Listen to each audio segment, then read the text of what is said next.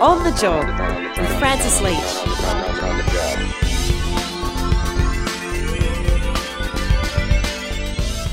It's On the Job, the podcast, all about making your working life better. Francis Leach with you. How are you? Hope you're well. Upfront ask, if you can, give us a rating on your favourite app, wherever you get your podcast from. Helps everyone find the inspiration, the information. And give us a review. We love it. And it's pumping us up the charts. It's all about the algorithms and all that manipulative crap that you have to work with when you enter the digital realm. But if you can do that, we'd love you. If you're here, you must like the pod, and we love you for that too. Hey, we're almost getting to the end of winter in Australia, which is great news. For some of us, it's been bloody cold and really miserable. And we're heading to a wet summer that's going to have its own problems, as we know, with climate change and flooding and whatnot. But we'll cross that very swollen river when we come to it. But we do need to talk about something before we start to feel a little warmer in our houses, something that is important. And it was a survey that an organisation called Better Renting has done in recent times about just how much of Australia's rental properties are actually up to standard when it comes to heating and comfort. Now, this is a serious issue because this relates directly to renters' health. And it found that in most rental properties across Australia, in fact, 78% of rental properties across Australia do not meet the World Health Organization guideline for indoor and interior heating of 18 degrees Celsius, which is extraordinary. But it's probably no secret to anyone who's renting a home. And anyone who's renting a home is often more likely to be someone who is working full-time or trying to work full-time as much as they can, or is in insecure, casualised work, trying to put together enough hours each week to pay the rent and at the same time afford the huge energy bills that come along with trying to heat a home that isn't built for purpose, that doesn't have the right insulation, that has leaky window and door frames so it's drafty. That means that you go to bed early when you get home because you can't afford the heating, so you just throw on a doona and try and keep warm until the morning. All of this stuff feeds into a really unhealthy environment for workers, and that's why Joel Dignam is joining us from Better Renting. This is On the Job with Francis Leach.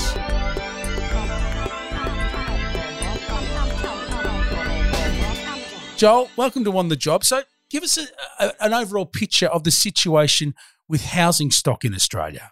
So the situation is very bad. So across Australia, our homes tend to compare very badly with homes in other parts of the world. And ironically, part of that is because we have a relatively mild winter climate. So what this means is people don't feel the same need to build homes well for the winter. So ironically, end up with colder indoor temperatures compared to much colder places.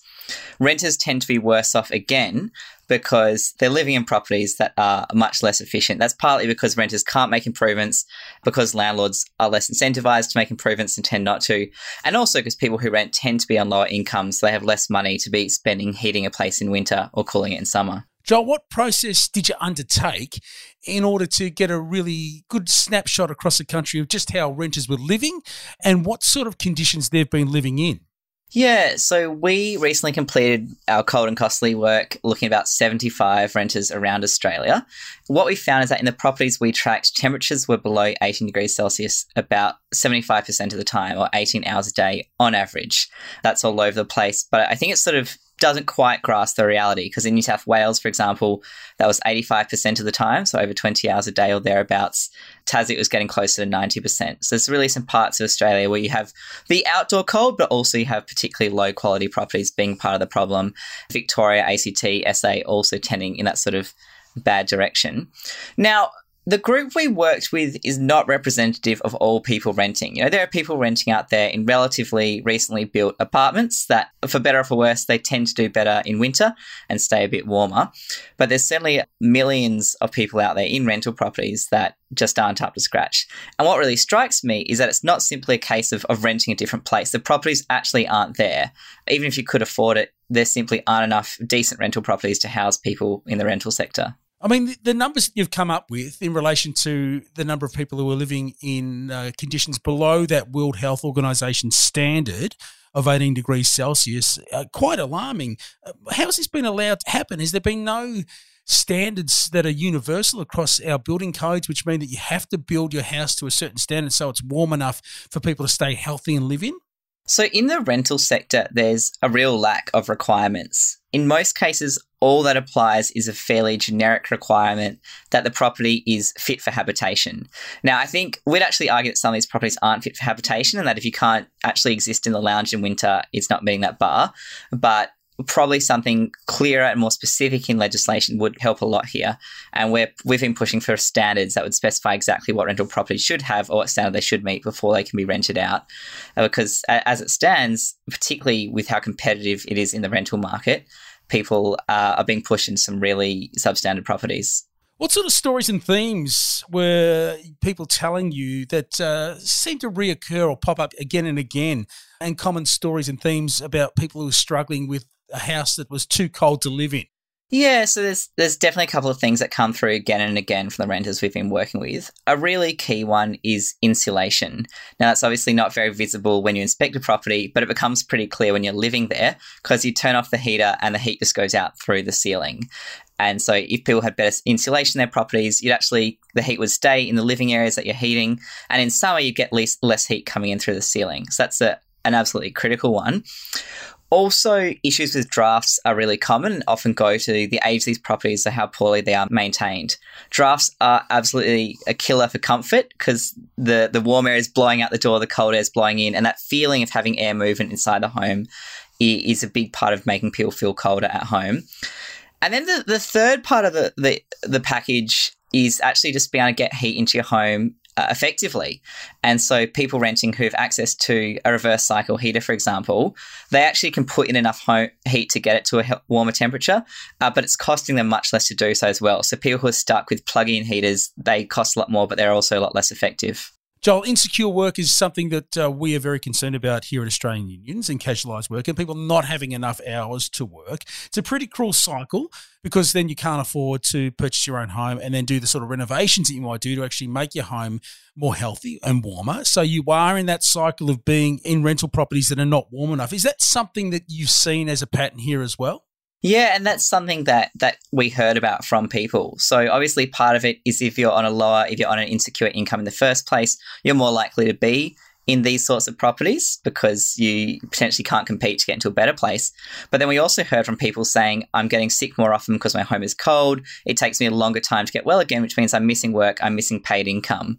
And so as you say, there's this spiral effect, particularly people who don't have access to sick leave, which is compounded by the low quality of these properties. We really should explain the specifics of the health impact of underheated housing. So tell us about some of the conditions that people are living with as a consequence of not having the sort of heating that they need. So there's a few things to the health dimension. So in our sort of cohort, which is probably representative of renters in terms of being relatively young, we didn't get that many much older renters. It's more sort of your winter bugs. But people, because their immune systems are weakened from the cold, they're more likely to get sick. They stay sick for longer. People spoke up, going around the whole family, really struggling to hold those things off. You also get respiratory conditions being made worse. That's partly to do with the cold, also to do with things like damp and mold, particularly for people with asthma.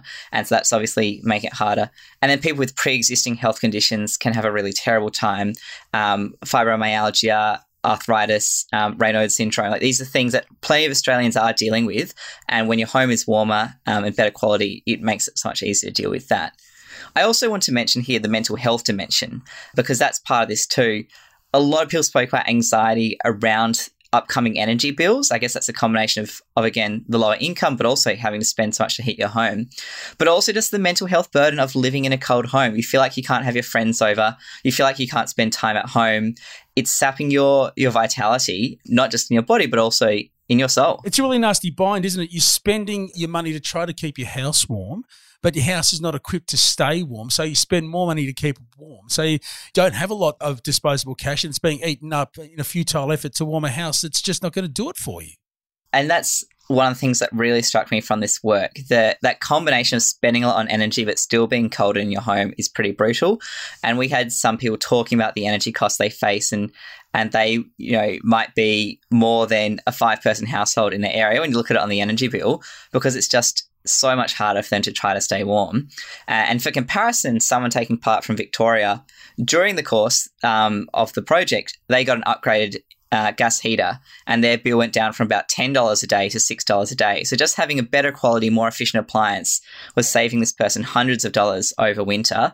But that's what so many renters are missing out on. Joel used this really interesting phrase in the report called fuel poverty, and it's about a different class of person who can't afford to pay the heating bill. Can you explain what you mean by that? Yeah, I think that's why fuel poverty is an important concept, because you do have people who have very high power bills and they may struggle to pay those. And that can be its own difficulty. But you also have people who have low power bills because they don't heat their home because they know they can't afford to pay those bills. And that's another form of poverty. You don't see it in the bank statement, but you can certainly see it in the temperature data from these homes, that people sort of have a deprivation of warmth and of heat and of the comforts that that's needed for. Well, let's talk remedies now. What's some of the things that Better Renting and other organisations that have got an eye across this issue are suggesting need to happen within the rental market and in rental housing to fix this situation? So the solution in the rental sector has to look different from what it looks like elsewhere, because you do have this unique situation with landlords. What Better Renting and Healthy Homes for Renters have been speaking about is minimum energy efficiency standards for rental homes.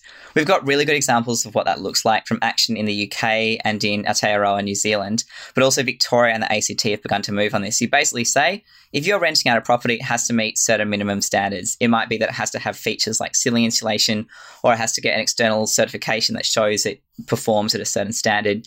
It's really not too dissimilar to the sorts of certification schemes you might have for food venues or for making sure that a car is safe to drive. That's a really big part of the problem, and it sort of solves the fact that there's this market failure here. We also heard a lot from renters who actually might have a heater in their property, but it's not maintained, it doesn't work, and they're worried about asking their landlord to fix it because they're worried about retaliation with a rent increase or an eviction notice. So obviously tightening up tenant protections there, particularly getting rid of no-cause terminations, is really important because it means that those laws can actually work the way they were intended to. I can just hear landlords saying, Joel, well, it's all well and good for us to say I need to spend more money on the house that I'm renting, but that just comes as a cost to me. Why should I have to pay more to keep the house to a standard that you want? If people don't want the house that I've got and don't want to live in it, they don't have to. So what do we do with that particular situation? It's a pretty unfortunate argument to hear, and I think that we've really got to understand what's at stake here in terms of people's health. I think if it was as simple as the landlord spends $10 and the tenant saves $10, then, it feels a little bit like a zero-sum game. One, we're talking about one-off investments that will save money for years to come, but we're also talking about people's ability to actually have a home that keeps them healthy. And I think particularly when renters are paying rent for what should be a healthy dwelling, it's actually just making sure that it's up to standard, that it meets the standard that's expected in that contract. Joel Dignam, thank you so much for being on the job. A pleasure. Thank you. With Francis Leach, this is On the Job. Joel Dignam there from Better Renting talking to us about the situation with our rental housing in Australia and how it's not built for purpose. It's not built to keep people warm, and it's usually workers living in those houses who end up paying the price with their health as a consequence of that situation. Emma Hartley is a part of the team here at On the Job, and Emma spoke with Liam O'Brien, who is the Assistant Secretary at the ACTU, who's most concerned and focused on occupational health and safety. And this is an occupational health and safety worker issue. There's no doubt about it, because it does flow through to the workplace and people's capacity to earn a living. Let's have a listen now to Emma having a chat with Liam. Why is work health and safety so important to you? Work health and safety is the most important and most, arguably, the fundamental human right when it comes to the world of work. Every worker has the right to a healthy and safe working environment, and unions are both the sort of front line in terms of advancing that right, but in particular when it comes to implementing safe work practices, unions have a really fundamental role to make sure that workplaces are as safe as possible. I'm glad you mentioned the word workplaces, because I think that is certainly the grey area we are looking at here as we're shifting more to working from home, becoming the new norm now that we are, in this pandemic situation. And I think what this report that we're looking at today, so that's the Better Renting report, which Better Renting is a community rental group based in the ACT. They released a report just a few weeks ago called Cold and Costly, where they got over 70 renters across Australia to use smart thermometers to track temperatures in their home during 7 weeks of winter this year. And one thing that's important to note is that the World Health Organization says that ideally the healthy minimum temperature is 18 degrees. Now, the average that this report found across these renters was the fact that 18 hours of the day, these temperatures were showing that these homes were actually below that standard 18 degrees minimum. So with that in mind, my first question for you, and as I mentioned before, I will acknowledge that this is a very grey area because we are going into new terrain in this COVID context, but what, in your opinion, are the work health and safety implications for workers who are working from home in these unacceptably cold conditions? Yeah, it's a really interesting subject. I think one thing COVID's revealed to us is there's been a real paradigm shift in a number of areas when it comes to the world of work. And obviously, where you perform your work fundamentally shifted during the pandemic. And in many respects, it offered, benefits to employers and workers who, no longer have to deal with lengthy commutes and can organise their working lives a bit better. It also came with it a number of challenges, and we've touched on one just here in terms of the sort of unequal access to good housing and the impact that now not just plays in terms of your life in your home, but when your home is your workplace, which for about a third of the workforce who can perform some or all of their work at home, it was really a big issue during the pandemic. And it's not just in terms of, the thermal qualities of working from home, in terms of whether it's warm enough, or indeed through our summer months in many of our capital cities with lack of air conditioning, you get some pretty oppressive days as well. But also just the basic things that people come to expect in a workplace and that you need in order to be able to perform work in a healthy and safe way. So absolutely, if we think about, many of our capital cities that plunge to temperatures, well below 10 and in some cases below freezing, we've got real problems when it comes to our housing stock and what that means for people at work. So every worker should have the right to a healthy and safe work environment. That means working in a climate that's acceptable, and that doesn't change whether it's in the home or whether it's at the workplace. For sure. And I think that responsibility to supply such an environment is, something that's now becoming even trickier to decide who exactly is responsible for that, because of course, as soon as you are dealing with a worker who is working from home, of course, the person who is in kind of control of that physical environment is the landlord, right? Rather than, the employer, for example, in an office who, for one instance, one of the things raised in the report was this issue of mold. Like if you're in an office and you have mold on one of your walls, obviously you can point to that, and your employer has a duty to then address it to make sure that their workers are not inhaling what is, frankly, a toxic substance, right? But it becomes a bit trickier if you're working from home because, of course, normally in a non-work situation, you would then expect to call up your real estate agent, your landlord, and ask them, can you please remove this mold? So it becomes an issue, especially, I think, because we hear from renters that quite often landlords or real estate agents can be very slow to react. So I think my question in this situation is there any responsibility at all of the employer to react in these situations, but particularly so if a landlord or a real estate agent isn't as responsive as they should be? Yeah, look, it's a really good point, and it is tricky. It's not a hard and fast rule here, but whether you're doing your work from home or whether you're doing your work from work or another location, your employer has a duty to ensure that the working environment is safe and healthy. They do that by identifying the risks in your workplace or in the particular environment that you're in and assessing them and then controlling them in whatever way that they can. Now, obviously, when it comes to your personal home where you live, it's a bit trickier because whilst on one hand we're not expecting employers to come in and deal with a completely, refurbishing of your home, the employer still has to meet that duty to ensure that your home is a suitable place for you to work. So it may mean that in some cases that is not the case. And indeed, we saw it through COVID, especially with certain tasks that workers might be expected to perform, that the home is not a suitable location for work to be conducted. That being said, one thing we really need to call out in a country like Australia, which is that when it comes to things like energy efficiency and building standards, we have pretty poor building standards when compared to other developed countries. The report seems to indicate that that's a bit of a feature of being maybe slightly a milder climate, not experiencing those extreme winters. We do experience this extreme heat, I would say. And therefore, we've got some pretty poor building standards that don't necessarily focus on keeping us warm in winter and keeping us cool in summer. And therefore, when we get to the depths of either of those two climates, we tend to experience the worst of it. So, I know it's not an easy answer when it comes to, what should my employer be expected to do in terms of making sure that my workplace is safe? Well, first step is they have to ensure that where you're working is safe. That might mean they need to provide you with an alternative location for you to do that work. So we need to balance those sort of issues out. But at a fundamental level, that employer has an obligation to make sure that your workplace is safe.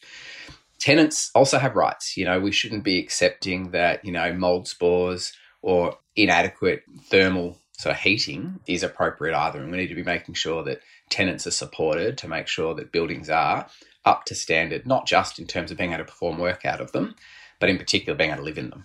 You've definitely touched on, I think, quite a few larger issues there as well that perhaps go beyond just simple quote-unquote work health and safety. And just, I think, to contextualise this conversation a little bit, I'm just going to read out what one renter described mould like in their own home. They said that mould grows in the bathroom and in any bedroom that is slept in. I have found it growing out of the damp walls and I've had to throw away possessions because of it. The worst experience has been coughing up blood because of mould growing in my pillowcase. And I think, with that in mind, it's so important what you've just said about the fact that an employer is obligated to provide a safe and healthy workplace.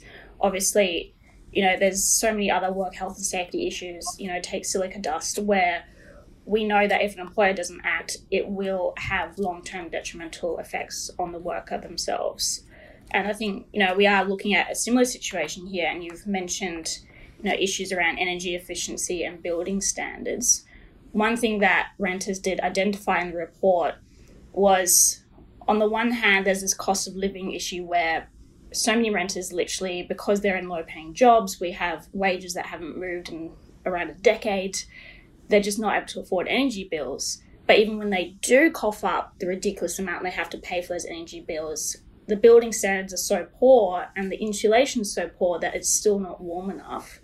And this is a pretty big question, but what kind of role do you think unions can play when faced with such a systemic housing issue? Well, look, the reality is we need governments to act, and unions should be campaigning around this as an issue because, as we discussed, for a third of the workforce that were expected to work from home, this became your workplace. And that means that there's a real inequality in terms of the working environments that people have got. And there are some basic standards that should be met. No worker, indeed no Australian, should be living in a house that has mold spores growing where you're getting ill as a result of it.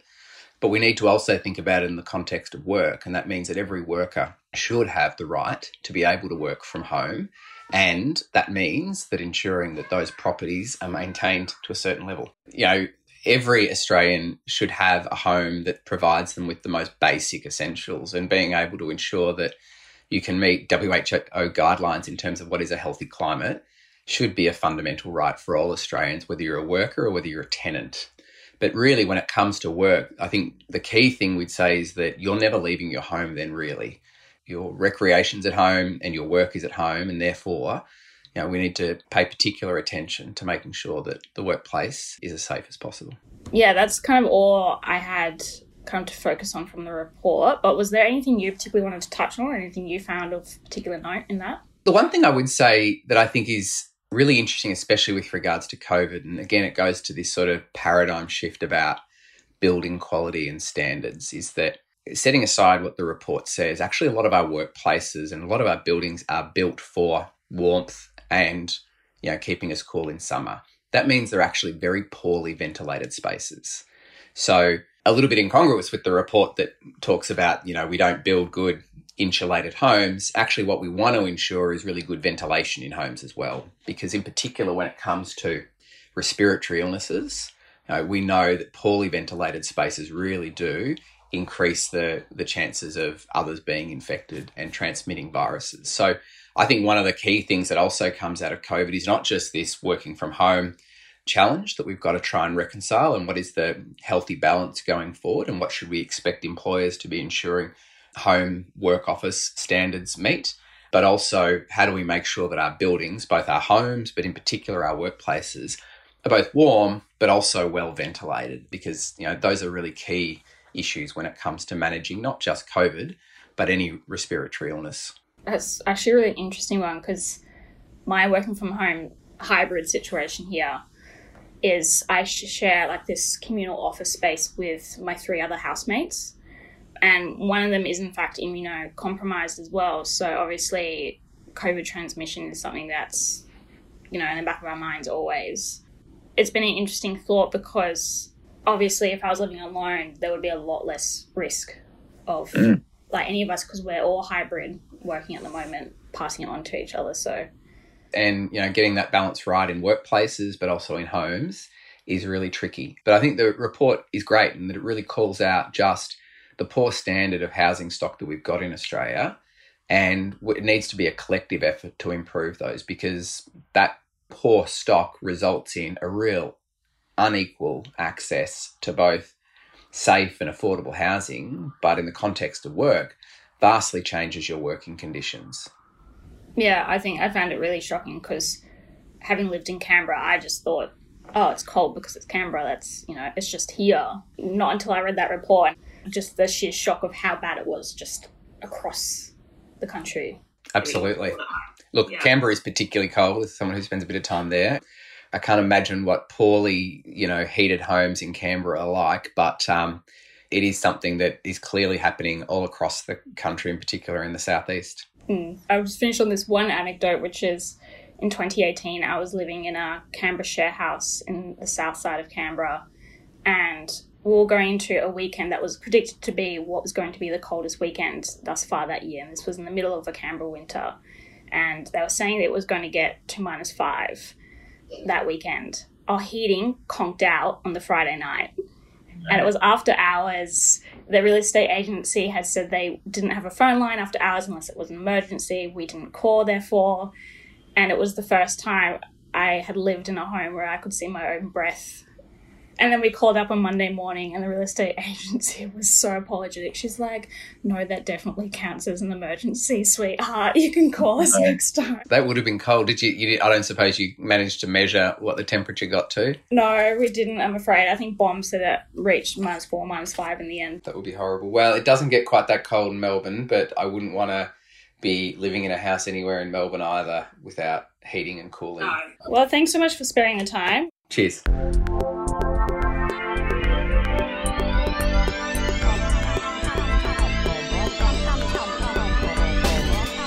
Emma Hartley with ACTU Assistant Secretary Liam O'Brien here on The Job. That's it for another episode. Hope you're keeping warm. I hope you're looking forward to a nice spring wherever you are. You might be in the top end where you only have dry and wet season. If you're heading into the build-up up there, I pray for you. I don't know how you survive all that. My name is Francis Leach. AustralianUnions.org.au is where you go to join your union, and we will catch you on the next edition of On The Job. Bye for now.